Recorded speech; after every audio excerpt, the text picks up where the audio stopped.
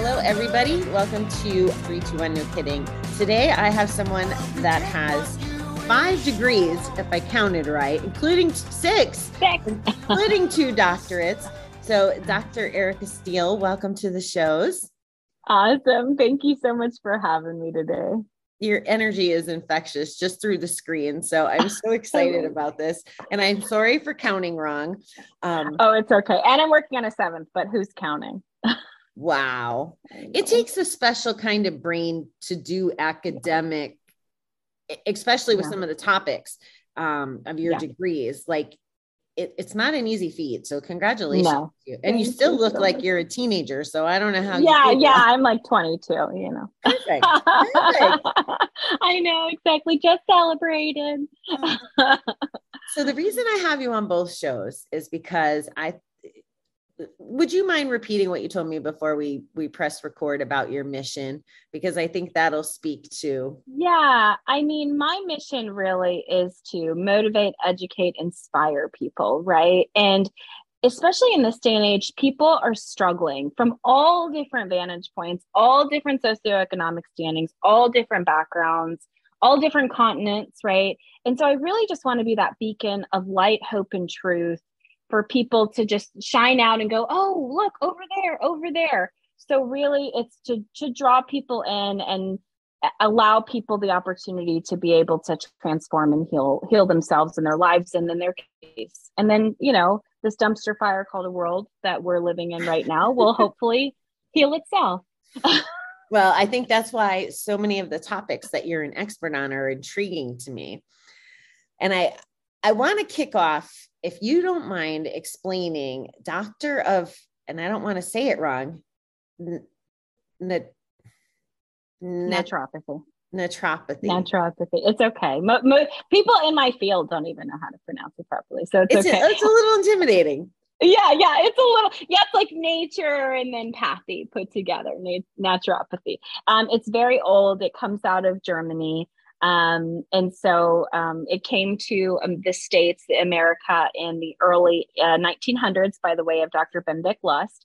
And really it's nature cure. So it's using, you know, all natural substances to help heal the body because we believe that the body can heal itself if it's given the right environment. And our job is to educate, motivate, and inspire people to not only prevent disease, but also to be able to reverse and stabilize a disease process within the body. Completely natural, especially with all the synthetics that are being bombarded in our system all the time with the environment. It's really important to maintain that homeostasis by using naturally occurring substances. So thank you. Thanks for explaining that. And it's pretty scary. I saw a TikTok video this week that there was plastic in chicken McNuggets. That was like beyond scary. Yeah. I watched a thing this morning. I didn't watch it. I read it. So Subway just got into a little bit of a rift because their tuna was tested and it doesn't actually contain, they couldn't find tuna in it. So just for those, you know, tuna sandwich lovers out there, you may want to kind of look at that. Oh my goodness. But it's fine. You'll be fine. Well, part of my excitement about this is I would imagine there's different levels of embracing this concept, right? Of staying away from synthetic. And some of it's probably comfort. Like I know a couple of the things I'm still guilty of. Like I would love to have a toxin-free body, right? Like that would be optimal, but I don't. I make bad choices and don't want to give up some things. But let's pretend, and I don't know why this is coming to me to ask it this way, but let's pretend there's like, and maybe you can tell me if you see different buckets of people, like those who are just learning, those that are experts, those are curious. Like, can you dive into that a little? Yeah, we're all on our evolutionary journey, right? So each and every one of us, we're in our own level of spiritual, mental, emotional, and physical awakening, right? Because we've all been trained to not trust our bodies, not trust ourselves, to give our power and authority over to another human being or an entity or a government or whoever. And so a lot of us are very conflicted, right? a lot of us get scared if we have a fever. We're like, oh my gosh, now I need to go do all the Tylenol, not realizing the fever is actually a form of the immune system. It's burning off, viruses and other pathogens that the body may have. And so we've literally been trained to not trust ourselves, not trust our bodies, give our power away. So as we're all kind of waking up out of that sleep, if you will, and becoming more aware of it, there is resistance, there is fear, there is also a lot of the buried, emotions such as guilt and shame and fear. And a lot of us have been taught to abandon ourselves to go rescue other people, right? And so as, I'm a holistic doctor. So even though I'm a naturopathic doctor, the reason I have all those degrees is because I'm treating people on multiple levels, right? So I'm working with people on a physical level. So if they have a diagnosis or a symptom, or they're trying to prevent something, or they have a health goal, but then also environment, right? So, do they have healthy relationships? Do they have healthy boundaries? Do they hate their spouse? Do they hate their boss? Are they doing what they love, right? And then the mental aspects, right? So the conscious mind, the subconscious mind, the limiting beliefs, the thoughts that are persistent, then the emotional aspects, the, being shut down and not dealing with emotions. And then the spirituality and the attunement. I'm trusting myself. I'm trusting my higher power. I'm living in alignment. And then even ancestral trauma, which is passed down through the DNA, which I work to scientifically prove those things. There have been some studies done, but I continue to expand that. And so understanding the impact of also those behavioral patterns and those lifestyle patterns that have been passed down on and on and on and on. So yeah, so to say that I do a lot, I do, but it's because I treat humans. And I don't know if you have realized this, but humans are complex. Like they're not, if it was just like I started in the beginning, because that's how we're trained. You run a lab, you give a pill, you run a lab, you give a pill, but the pills weren't working. And no matter what diet you gave people, like they would not do it, would not, be compliant, if you will. And so instead of me shaming and blaming my patients, I said, what's going on? What's the breakdown? What's the resistance? Why are they sabotaging themselves? And that's how I kind of kept going in that discovery and trying to understand why. Thank you. I have so many directions I want to go. Okay. But the word I wrote down when you were speaking, because this is interesting to me with all the Black Lives Matter and all the conversation, the ancestral. Yeah. And for me personally, up until working on mental, spiritual, physical, and emotional at the same time, I'm going to admit something really horrible here, but I was like, all that stuff happened before the people who are talking about it even lived. But I didn't have the holistic view, right? So I was ignorant, and it wasn't deliberate ignorance, which I'm embarrassed to admit it, quite honestly. But I almost wonder, I'm thinking about it the right way, I think. Yes, totally. I'm wondering, is it that way with addiction too? Like, is that part of? Yes, addiction is very much part of an ancestral pattern, right? And that's how I kind of stumbled upon it. So I'm like a child of the universe. I'm my mother's African, Native American. My father's Scottish, Irish, English, and also Native American. And so they both are been recovering forever. And so my mother's line really dealt with the trauma, and my father's line too. They both dealt with it, but more so my mother's line, their line really dealt with the trauma of slavery and all of that, and genocide, really with either mental illness, right? So I'm just going to check out and go to my fairy place, or, there's a history of schizophrenia in my family, or long line of drug and alcohol addiction, right? And so that's another way of checking out. It's just a form of disassociation. But even when I went into, let's say, my father's English line, right? Like the English line, like they don't see anything. It's kind of that classic, like I don't see color, right? And I'm going to admit something too as well. So being raised by diverse parents, right? Growing up in white spaces, like I grew up in, upper middle class, suburban America. Like I was one of two mixed kids in my whole school. Like I didn't even realize I had a color until 5th grade, right? Like it wasn't even a thing. And so when the whole thing happened, I was like, what do you mean? All lives matter. I don't understand. Right. And it wasn't until I dated some men that were Black that I was like, oh my, like I dated one guy from Louisiana, and like he was like around my age, and like he didn't have books because of his color. And I was like, what? Like what?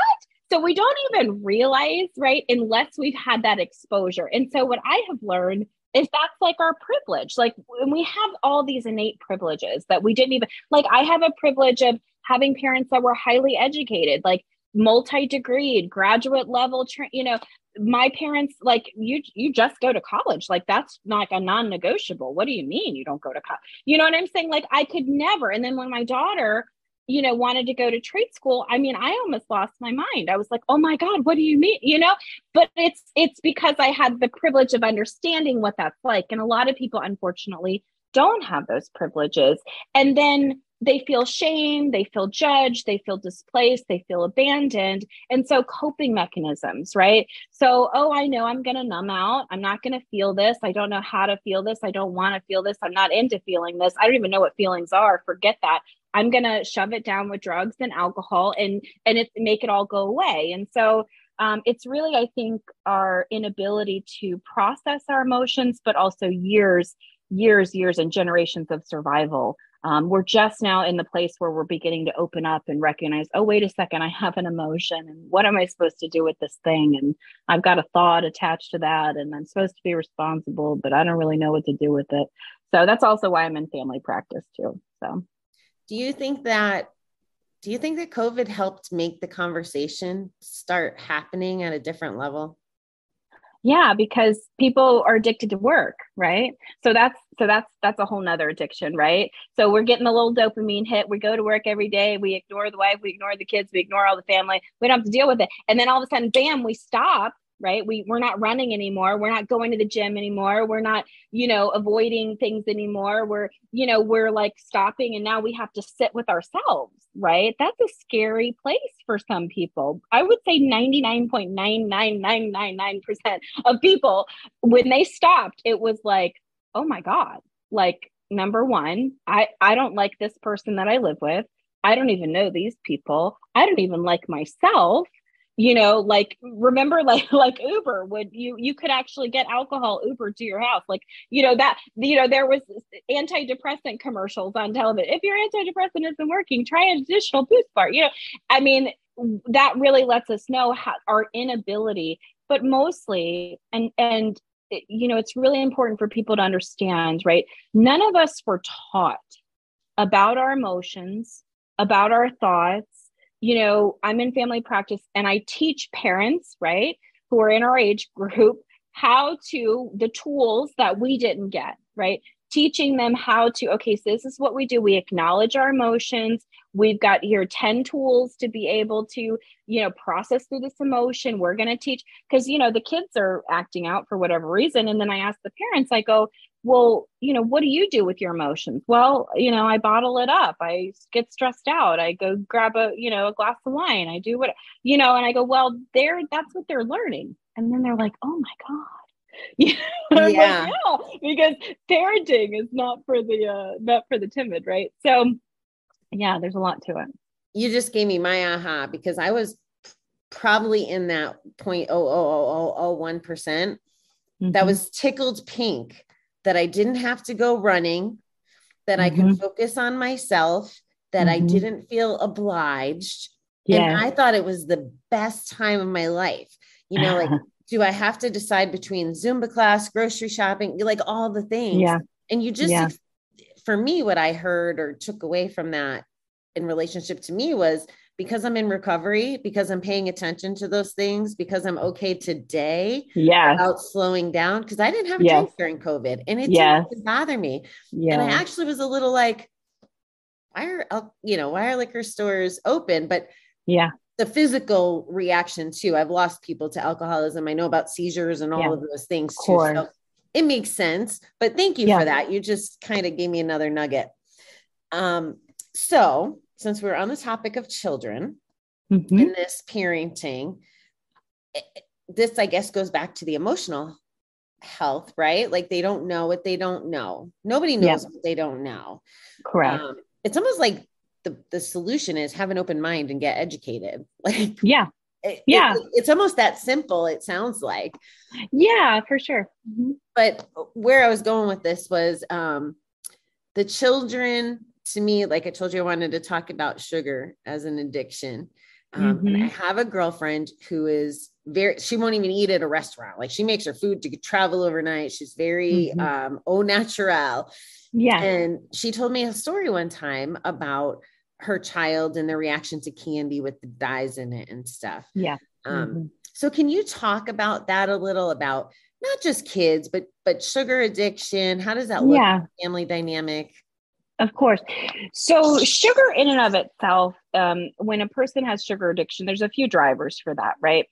So sugar mimics dopamine in the brain, right? Dopamine's your happy chemical, right? It's that like atta girl that you get, right? So every time you eat sugar, you actually mimic that dopamine. And there's some people that have genetic predispositions to that. So there's different genetic variants called, like, one is COMT, one is DHFR. It's not important for you to remember the names, but it is important to understand what it does. And so when you have some of these genetic variants, your body actually needs, your brain anyway, needs more dopamine, right? So if you're a type A driven personality, somebody that likes education a lot and works and does all the things, right? Then your brain is going to like that dopamine response, right? And then also inversely, right? If you're more of on a depressive state and you're more kind of ho hum and, you're like that, what is it? That one character. Exactly. You're more of like an Eeyore kind of, you're more on the serotonin end, right? And so they actually play off of each other. So you can go really up, and then crash down, right? And up, and crash down. And really it's the neurotransmitters. And that's what got me into genetics and methylgenetics, because I wanted to understand why some people were like up and down, up and down, up and down. I wanted to understand ADD, ADHD, all that kind of stuff. So the nervous system, when it's not stable, it's very sensitive. Okay. The nervous system in general is very sensitive. It responds to stimulus you give it. So let's say you give it a food dye, right? Food dyes are very neurotoxic, and a lot of candies have food dyes in them, right? So it reacts into the system, and then it creates an inflammatory response. And so if you have an inflammatory response and then you keep feeding it sugar, it also overworks the liver. Heavy metal toxicity is running through the liver. Then it's creating a mess. It's creating yeast and candida, things like that. And then that actually physiologically is driving the craving. So not only does the brain want more of it, but also the imbalance of bacteria as well as the yeast in the digestive system, because of an overtoxic liver, is now kind of feeding the beast. And you're just feeling like you're kind of a victim to circumstance. There is a physiological thing going on. And if you don't block those things, you will keep going back again and again, because unfortunately, willpower will only take you so far. You can definitely will yourself into these things. And I'm not saying you can't, you get, it's kind of like one of those things, like if you come off of it, you can't do any of it. Like, it's not one of the, you can't do like a little bit of sugar. Like, it's either all or nothing, right? And that's just because the brain loves it. There are certain substances my brain loves. And if I'm anywhere like literally 20-mile radius of it, I'm like, I'm out of here. Goodbye. Because I know how my brain gets, right? And so I think just knowing yourself and knowing how your body works, is so critical. Like my former husband, right? Whatever, could do anything but alcohol. His brain loved acetylcholine. That's what alcohol does to the brain. It manufactures acetylcholine. It creates that chemical process. So you can actually mimic these things in the brain supplementally, because your brain actually does need them and they're depleted. So that's what's creating some of the drivers, and that's what's creating some of the addictive physiological. Now there's the emotional piece, but on the physical level, that's what's happening with the system. So hopefully that makes sense. It made a lot of sense for sure. And just to define, just to be clear, I should have actually done this in reverse, but when we're talking about sugar in this lens, we're talking about like pure sugar. We're not necessarily talking about fruits that generate sugar, right? So we're talking about, high glycemic sugars can also do that. So like your, pineapples, your, what's another one? Your citrus fruits, things like that, but also your simple carbohydrates, right? So your breads, your pastas, your rices, all the similarism, because it's glucose, your body's going to process it the same. Okay. I'm glad I asked that because I was thinking Yeah. we weren't necessarily including all of that. So Yeah, no, just because it's deemed healthy, quote unquote, doesn't mean it's healthy for you, because we have something called mechanism of action in biochemistry. So we're always looking at what it's actually doing to the system. So your food is a chemical process, and then it goes through your digestive tract, right? And it metabolizes. That's another chemical process. So you're converting fuel into energy. And so you want to understand, I mean, not to the depth, but understanding what different foods, like for me, because I know that the dopamine issue that I have in my digestive system and my liver, et cetera. And interestingly enough, I have diabetes on both sides of my family, right? So sugar, no, right? And so if I didn't know that, if I just had a whole bunch of sugar, if I drank red wine all the time, or if I, ate, fruit smoothies or whatever, I wouldn't know that. But the glucose would be going to my head and making me feel all kind of fuzzy. And then I'm creating gassing and bloating and all kinds of different issues with my digestive system because I'm feeding all of those microbes, right? But because I know that about myself, number one, I don't drink red wine. Number two, I make sure that I do high protein, low carbohydrate, mid carbohydrate, low fat, right? And I know that because of my genetics, and I know that because of my biochemistry. So really, knowledge is power when it comes to understanding why you're doing what you're doing. So if you look at it, if you hover above yourself and you're an observer, so we have to let go of the shame. We have to let go of the judgment. We have to let go of all of the beating ourselves up. If we table that for a minute and we look at ourselves almost like a scientist, right?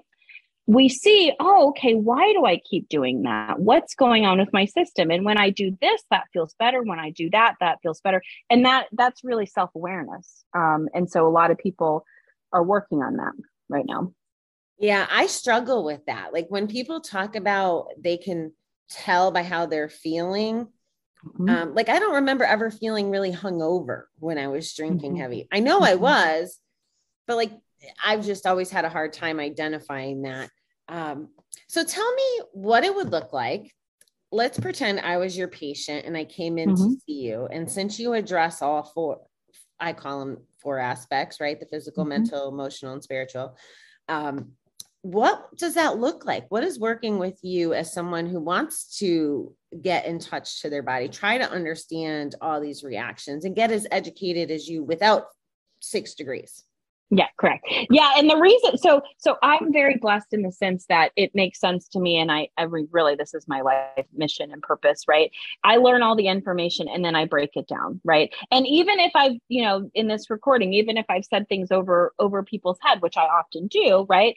There's a reason for that. And it's really to help bring people kind of up to speed, because this is language that nobody really talks about because we don't know, right? So when I'm working with people, I'm very much a teacher, right? Doctor in Latin means teacher. That's my job, right?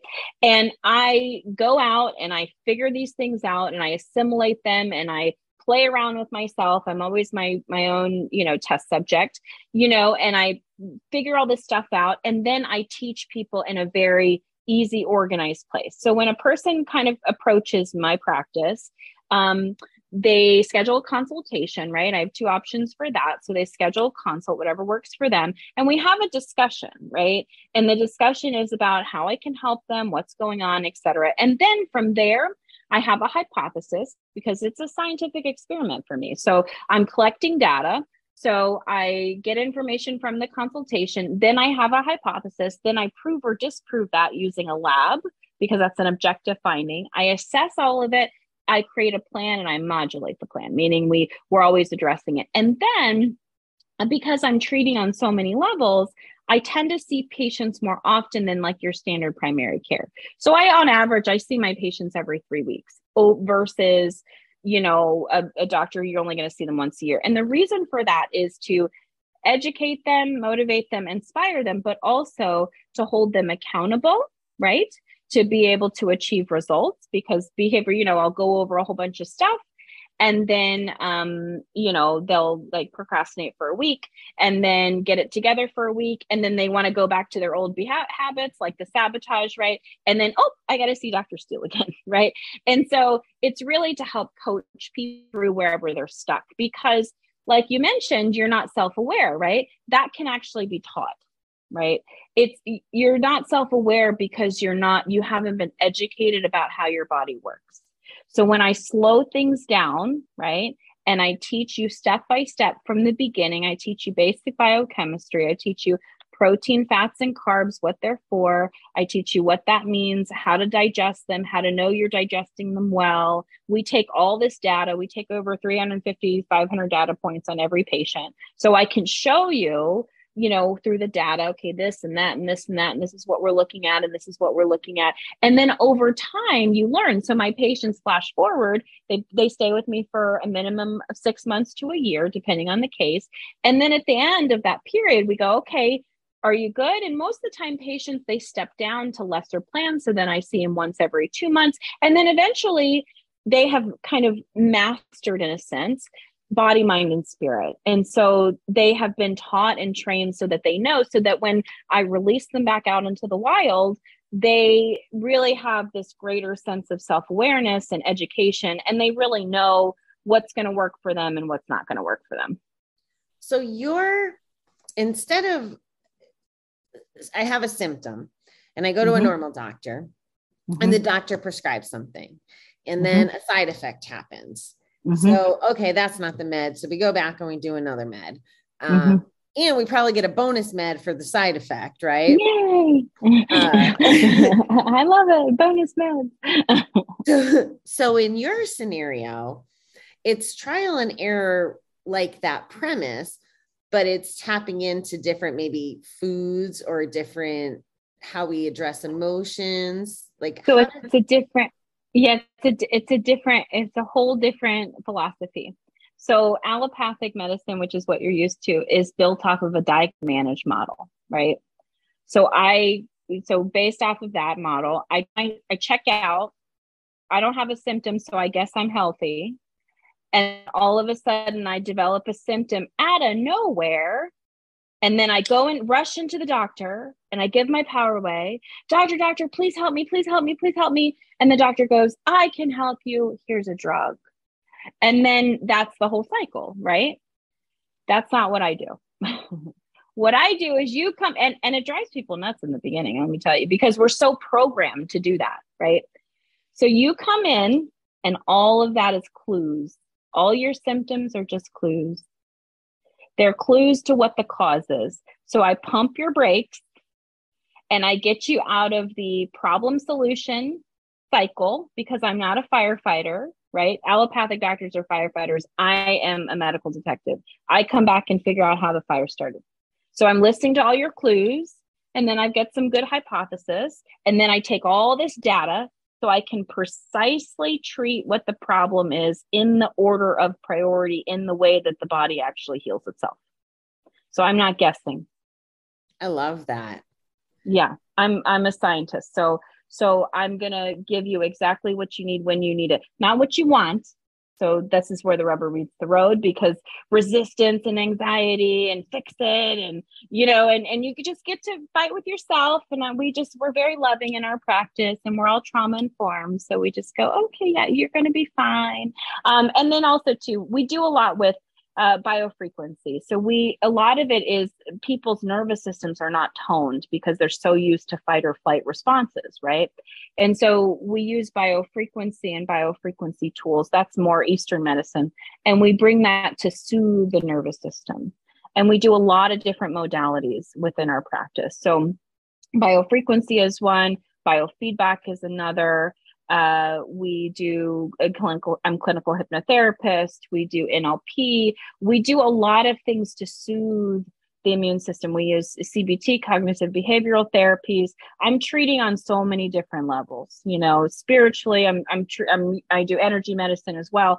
So I'm treating on so many different levels to help people through the process of self-discovery. So it's a transformation. They're not just people change. I help people change their lives.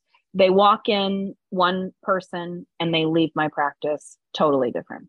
So, do you mind explaining what biofrequency looks like? I don't know what that is at all. yeah. So biofrequency is very low frequency. So everything in our world is based off of frequency, right? So from cells to tissues to organ systems to emotions. Emotions are frequency. Tables are frequency. Dogs are frequency. Everything's frequency, right? So we have frequency in our system, and we can actually, in our practice, we can measure it, right? We use through the human biofield, we have a camera that actually measures your frequency. It's more sensitive than PET scan, MRI, CT. And then we also have a device that's out of Germany that actually we can test to be able to run. We can understand where your frequencies are dysregulated, right? So like if you have a virus, your frequencies are dysregulated.